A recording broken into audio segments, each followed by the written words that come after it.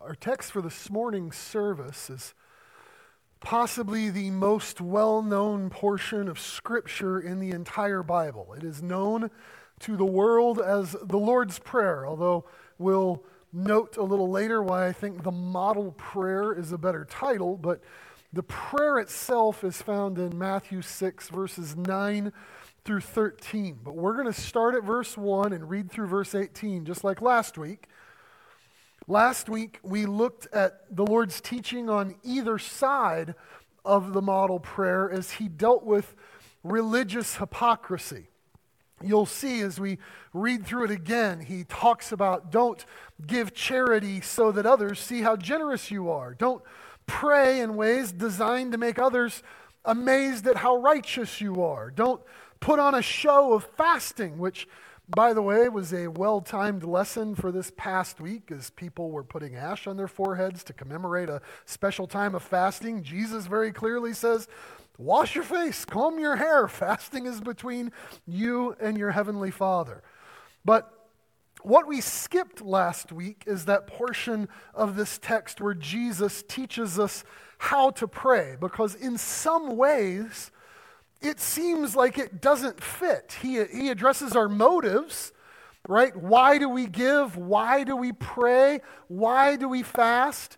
And then this section about how to pray seems like it's almost just forklifted and dropped over in here as a parenthetical thought. So our goal this morning is to read the text to see how this prayer fits perfectly in with the surrounding verses and with the Sermon on the Mount as a whole. Matthew chapter 6, starting at verse 1. Take heed that you do not do your charitable deeds before men to be seen by them. Otherwise, you have no reward from your Father in heaven. Therefore, when you do a charitable deed, do not sound a trumpet before you as the hypocrites do in the synagogues and in the streets, that they may have glory from men. Assuredly, I say to you, they have their reward. But when you do a charitable deed, do not let your left hand know what your right hand is doing, that your charitable deed may be in secret, and your Father who sees in secret will himself reward you openly.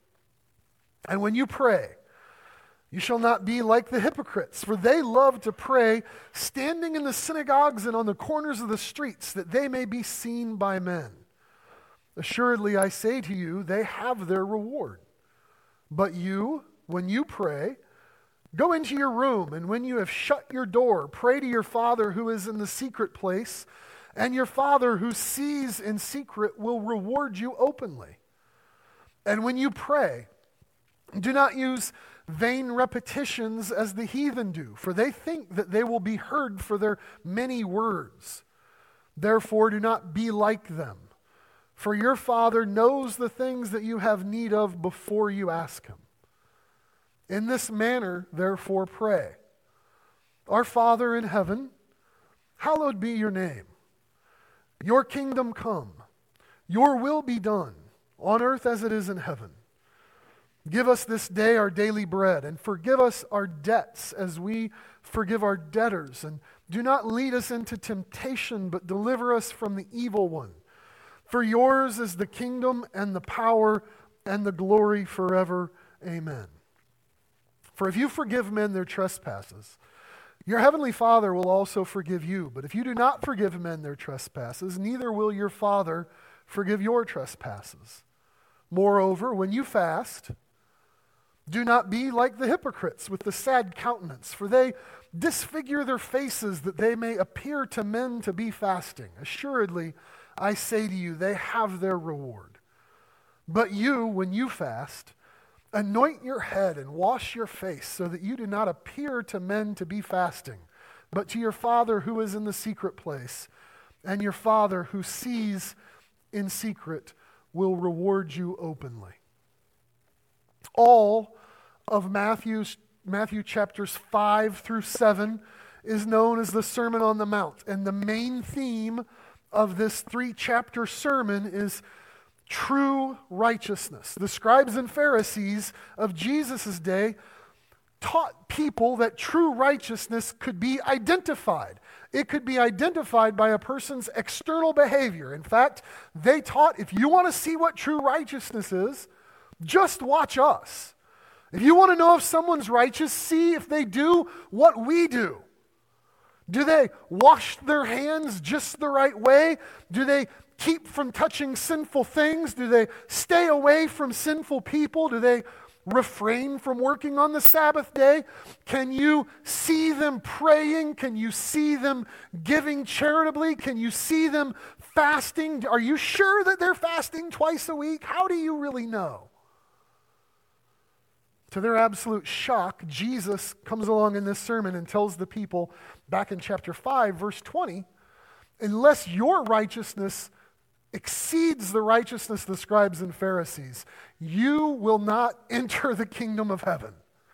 And if that wasn't enough, in Matthew 6, he says that all of those who are trusting in that sort of external righteousness, he calls them hypocrites. They're stage actors. They are wearing a mask. They are putting on a performance. Jesus says true righteousness can't be identified just by somebody's external behavior. Now, listen, understand this. Jesus does insist on righteous behavior. It is clear from this text, you should give to the poor. You should pray. You should fast. He even says in verses 14 and 15 that your willingness and unwillingness to forgive others is inseparably connected to your Father's forgiveness of your sins. So, nobody should come to Jesus' message here and say, well, real righteousness is on the inside, so Jesus doesn't care what I do on the outside. That's nonsense. That is not what he's teaching. Righteous behavior on the outside, he says, must reflect true righteousness from the inner being. Otherwise, it's just hypocrisy. And knowing that that's the lesson that the Lord is teaching here, we can then come to understand how is it that this prayer fits into that message. My goal this morning is to persuade you that the first sentence of this prayer is the key to understanding not only the rest of this prayer, but also understanding how it fits into the Sermon on the Mount as a whole. You can only honestly and sincerely pray, Our Father in heaven, hallowed be your name, if you have the kind of internal righteousness Jesus requires of his followers. Think about this according to the surrounding text, all the things that we read today. The hypocritical Pharisees, they gave charitably, not as a means of seeking God's glory. What did they want? They wanted attention for themselves. I want to make sure that people see that I'm giving charitably so they know how righteous I am. The self-righteous scribes prayed loudly on the street corners and in the synagogues, not with the intention of revering the righteousness of God, but with the hope that the people around would marvel at their own righteousness. They would wear tattered clothes and muss their faces when they fasted, and they would do it on the busiest market days of the week, not because they thought it helped them get the attention of God as they prayed, but because they hoped it would earn them the attention of others. Not only does Jesus say, don't be like that, he also adds, even when you pray, be sure that the goal of your prayer is not primarily yourself, but from the very opening words, let the core desire be sanctifying the name of the Lord in all things. Pray like this, Our Father in heaven, hallowed be your name. It is a sad reality that we've taken these words from the mouth of the Lord Jesus, and the truth is that we could each probably mumble them from memory with no meaning at all, ignoring the warning of verse 7 when he says, when you pray, don't use vain repetitions like the heathen do. In other words, don't pray in vain, or the word vain there means empty. Don't pray in empty, meaninglessly regurgitating the same words over and over without thought. Make sure that you're praying with sincerity. Are we somehow deaf to the words of the Savior here when he says, when you pray, you'd better mean it, and when you pray, the starting point from your prayer is, Father in heaven, may your name be hallowed. And so let's talk about this word hallowed for a moment, since it is not part of the working vocabulary of most of us. This is the same word that gets translated other places in the New Testament in different ways. It is a word that means to make holy, to sanctify, to dedicate, to make sacred, to consecrate, to reverence. And so every word of this prayer and every action of your life should find its root in a burning desire to reverence and honor and treasure and esteem your Heavenly Father's name above all things.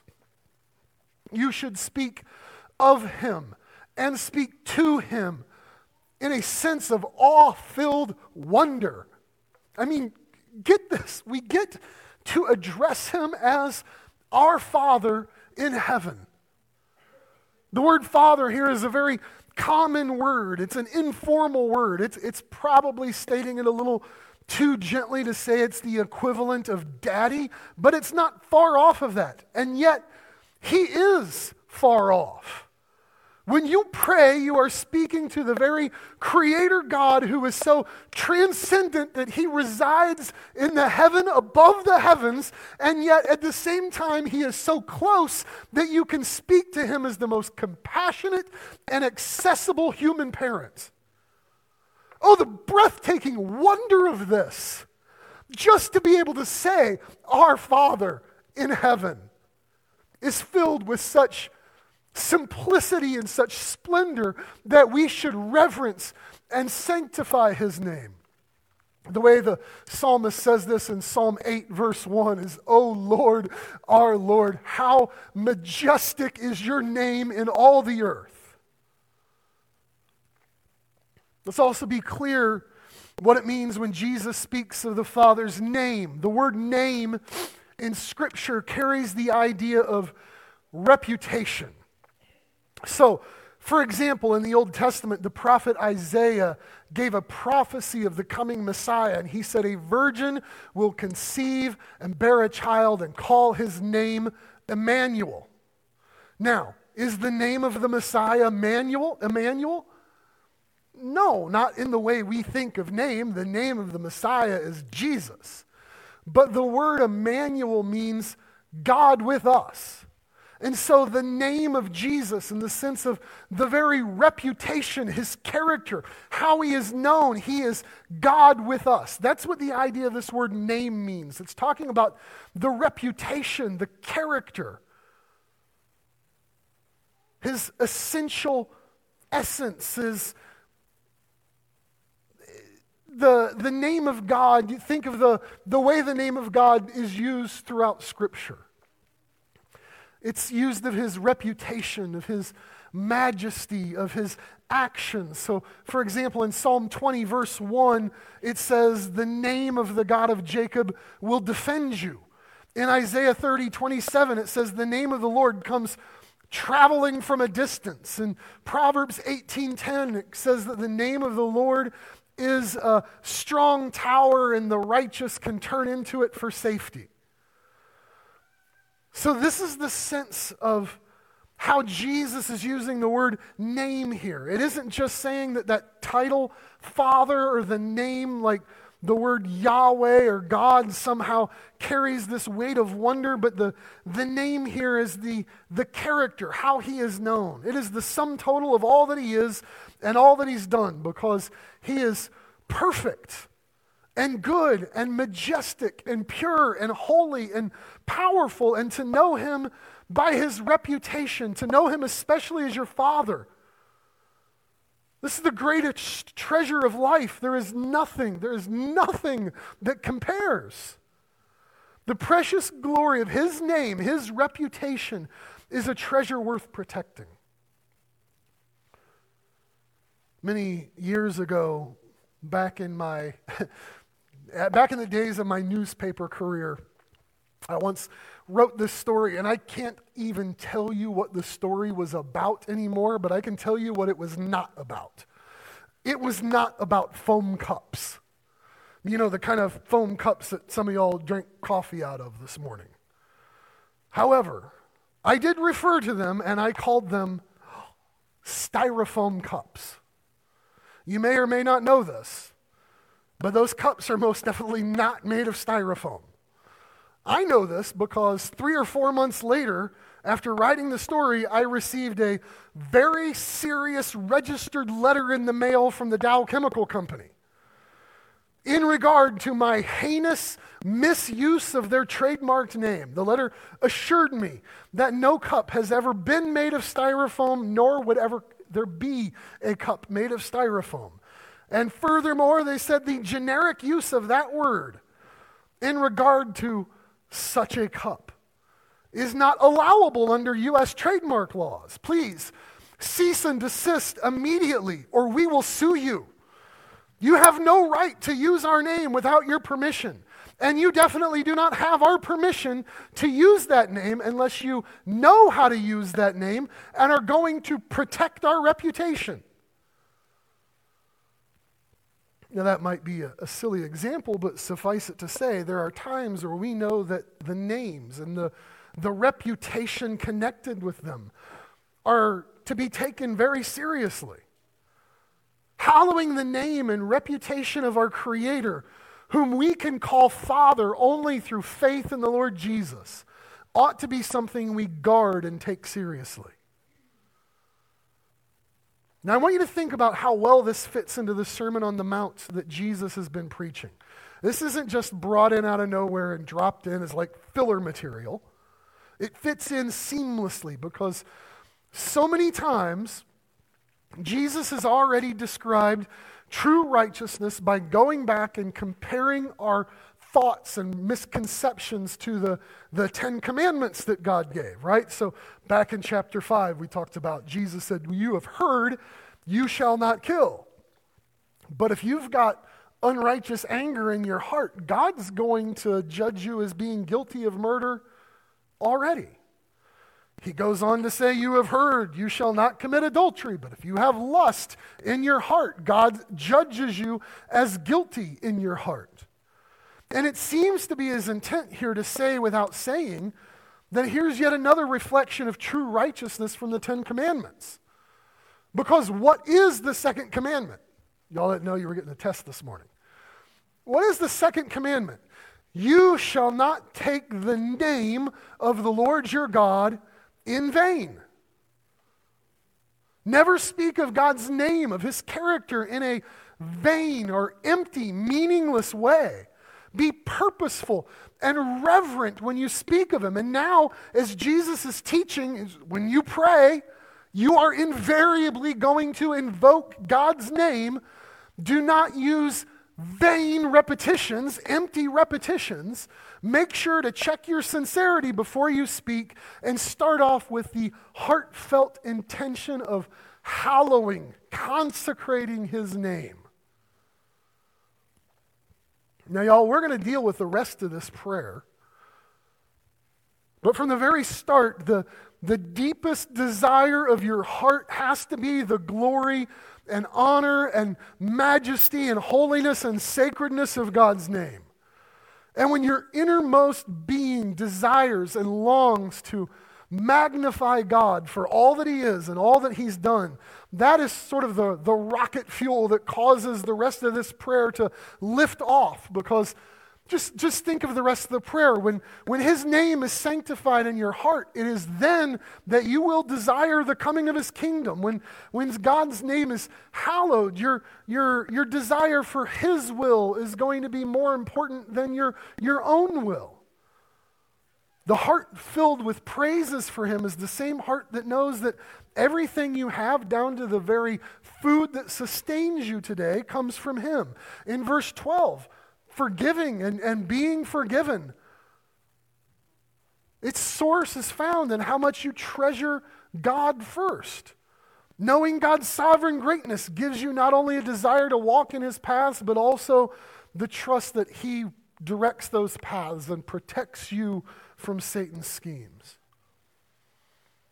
So we're about to deal with the structure of the prayer and continue on with the examples Jesus has given for us. But remember that hallowed be your name is primary. All the rest of the prayer flows from having God's name hallowed in your heart. None of the rest of the prayer is practical for those who don't hold God's name and his glory as their greatest treasure. Now, when you look at this prayer, there are probably throughout history several dozen different ways it's been outlined and analyzed. But the simplest and most helpful is probably to recognize it's in two sections. The first section begins with 3 petitions on God's behalf. And you can identify those by the use of the word your, right? Hallowed be your name, your kingdom come, your will be done. And then that your gets shifted to our or us in the next section with 3 petitions for ourselves. Give us our daily bread. Forgive us our debts. Do not lead us into temptation.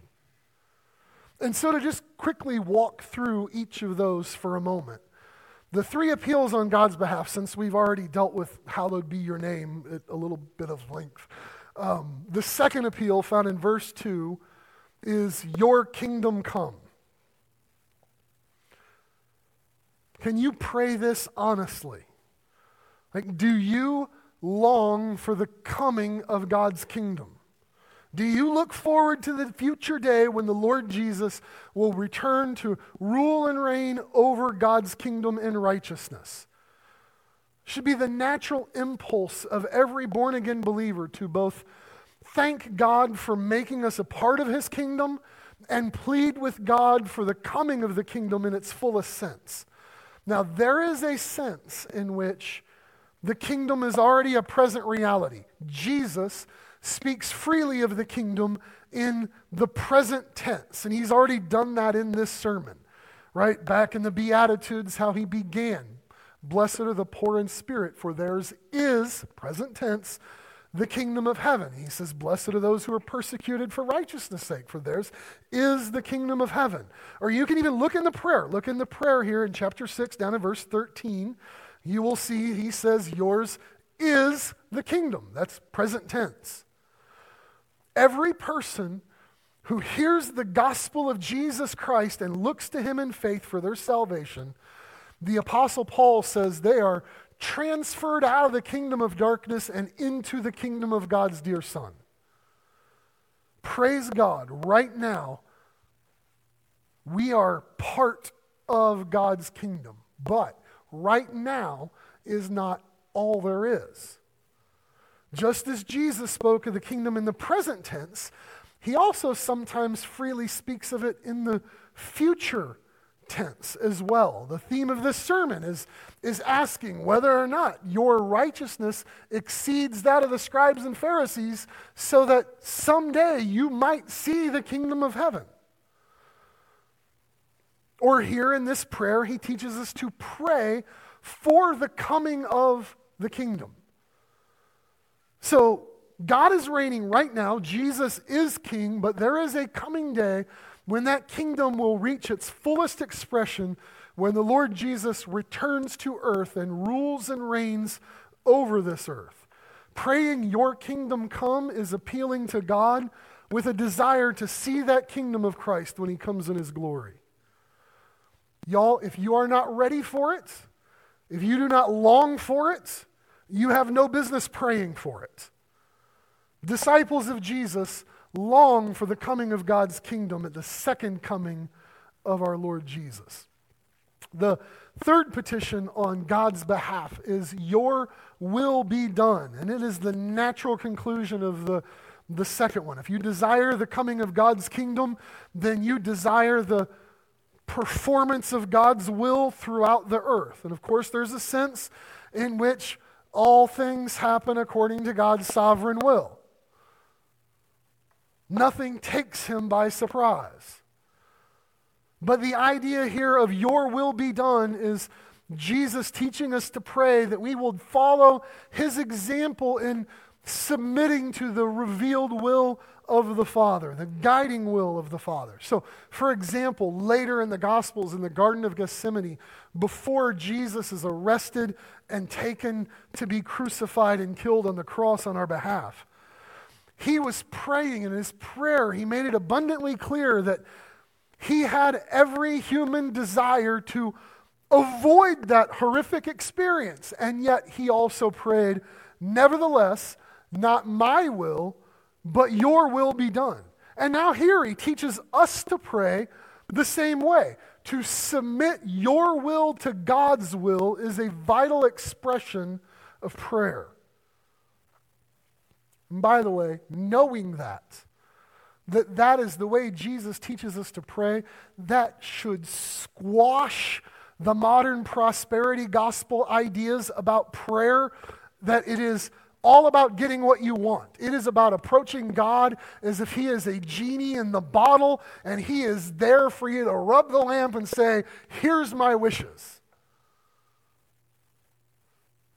If what you want is his will done on earth, if what you want is his will done in your life, it is an expression of knowing that the purpose and plan that he has is greater, it is more desirable than your own. Prayer is not a means of getting God to do what you want him to do. Praying by Jesus' teaching here actually brings us into line with his will. Now, bring your attention to the end of verse 10, that final phrase there in the first section, on earth as it is in heaven, that could just apply to that last statement, your will be done on earth as it is in heaven. But I really think just as likely it applies to all of those three requests on God's behalf. In other words, may God's name be hallowed and sanctified and revered on earth as it is in heaven. May God's kingdom extend his perfect righteousness over all the earth just as it is in heaven. May God's will be perfectly performed throughout all the earth just as it is in heaven. And only then, only after calling on us to reverence God's name and desire God's kingdom and submit to God's will, only then Jesus teaches us to start making appeals for ourselves. And here are the three simple appeals for ourselves. Give us this day our daily bread. You have to think of this in the minds of the original audience Jesus is speaking to. He's speaking to a bunch of Jewish people. He's speaking to people who know their national history. The Hebrews had been rescued from slavery out of Egypt. They had miraculously crossed through the Red Sea, and they soon found themselves in a wilderness which taught them total reliance on God. He provided for them.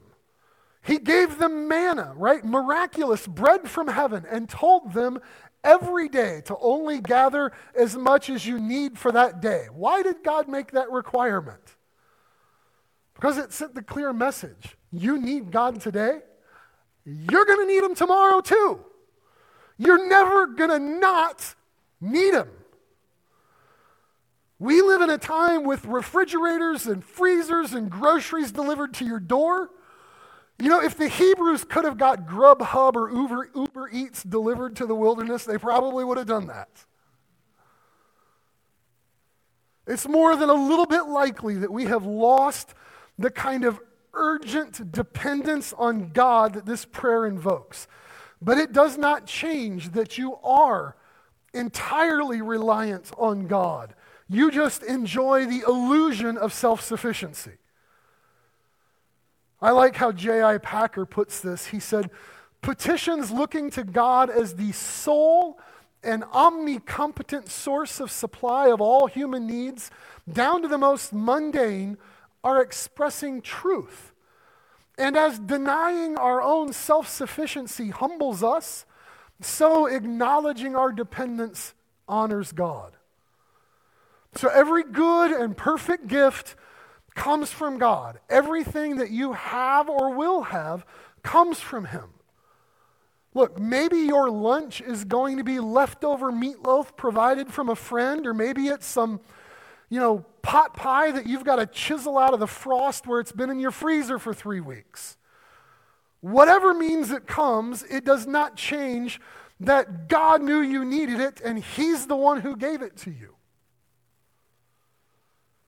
Forgive us our debts, Jesus says, as we forgive our debtors. This would be so much easier to pray if the Lord hadn't included that qualification, as we forgive our debtors.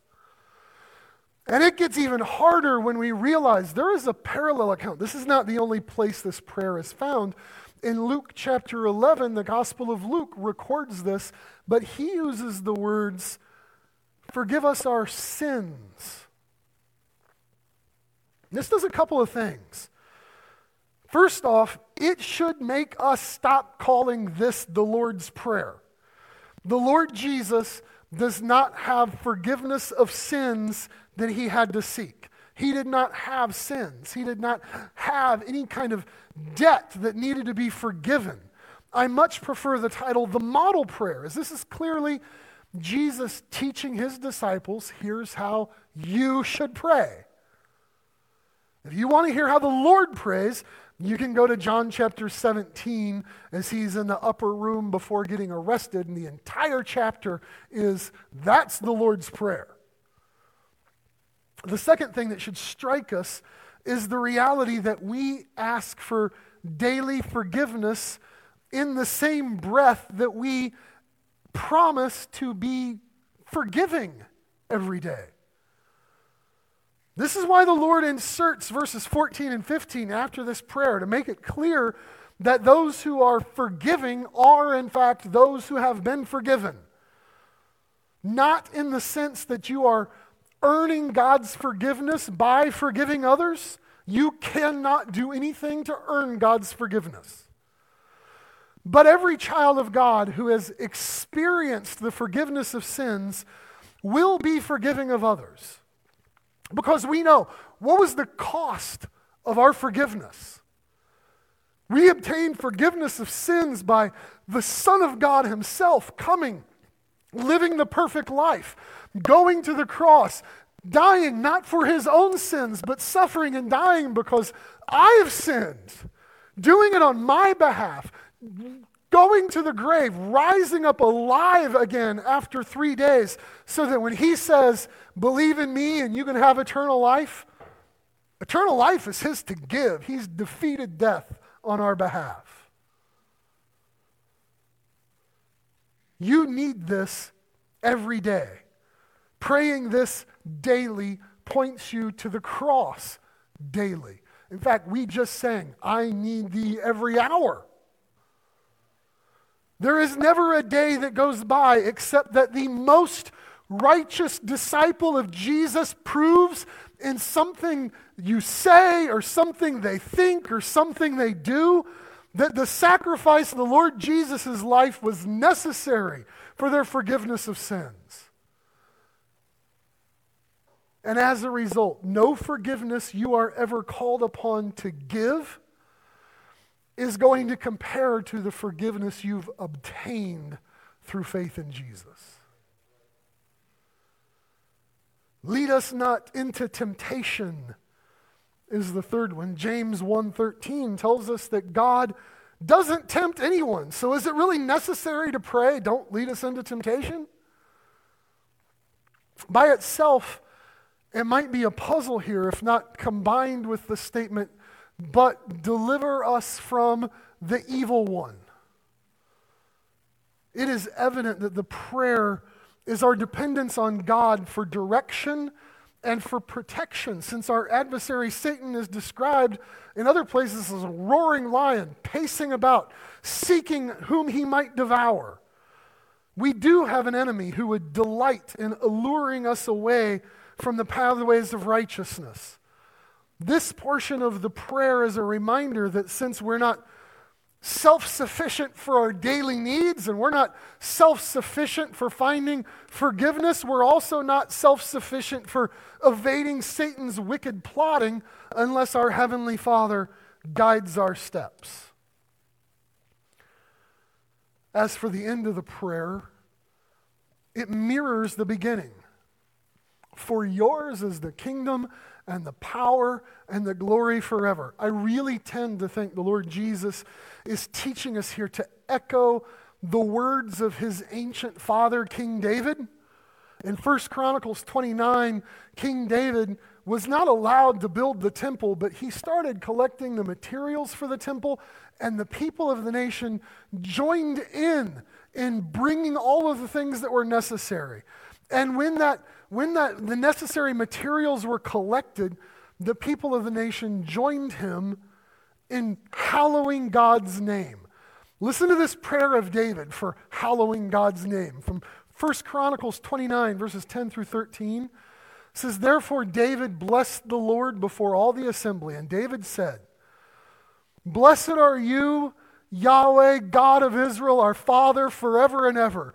Yours, O Yahweh, is the greatness, the power, and the glory, the victory, and the majesty. For all that is in heaven and in earth is yours. Yours is the kingdom, O Lord, and you are exalted as head over all. Both riches and honor come from you, and you reign over all. In your hand is power and might. In your hand it is to make great and to give strength to all. Now therefore, our God, we thank you and praise your glorious name.'" How's that for hallowing God's name? Part of the model prayer seems to come directly from David's prayer, that man after God's own heart who was clearly praying for the praise and the glory and majesty of God in all things. If you would follow the Lord Jesus' teaching in the model prayer, you will not pray with vain, empty repetitions where you have meaninglessly regurgitated some memorized babble. Instead, your heart is going to erupt with awe-filled reverence at being able to call the Creator your Father. You will seek to hallow and reverence his name in all that you say and do. And in that, then we can pray and we can ask for glorious things like the coming of his kingdom and the glory of his name. We can ask for simple things like changing our hearts so that our will submits and conforms to his will. We can ask for personal needs because I need God so that I can survive every day. God has got to be involved if your family eats today. If you are flying across country to meet with family, if you are trying to get some sleep with a fussy newborn, if you are asking for healing with your body is breaking down, if you are seeking comfort from the loss of a brother or a precious friend, all of these things come from God alone. We can ask for forgiveness. And then knowing how much we have been forgiven, we can live out that truth by being forgiving of others. We can ask for guidance for the Lord to straighten the crooked paths in front of us and lead us in paths of righteousness for his name's sake, protecting us from the schemes of the evil one. But in all that, speak with sincerity. Speak with a heart that values the majesty and glory and beauty of God, treasuring that more than all else. In all of that, make sure that your heart's desire is hallowing his name.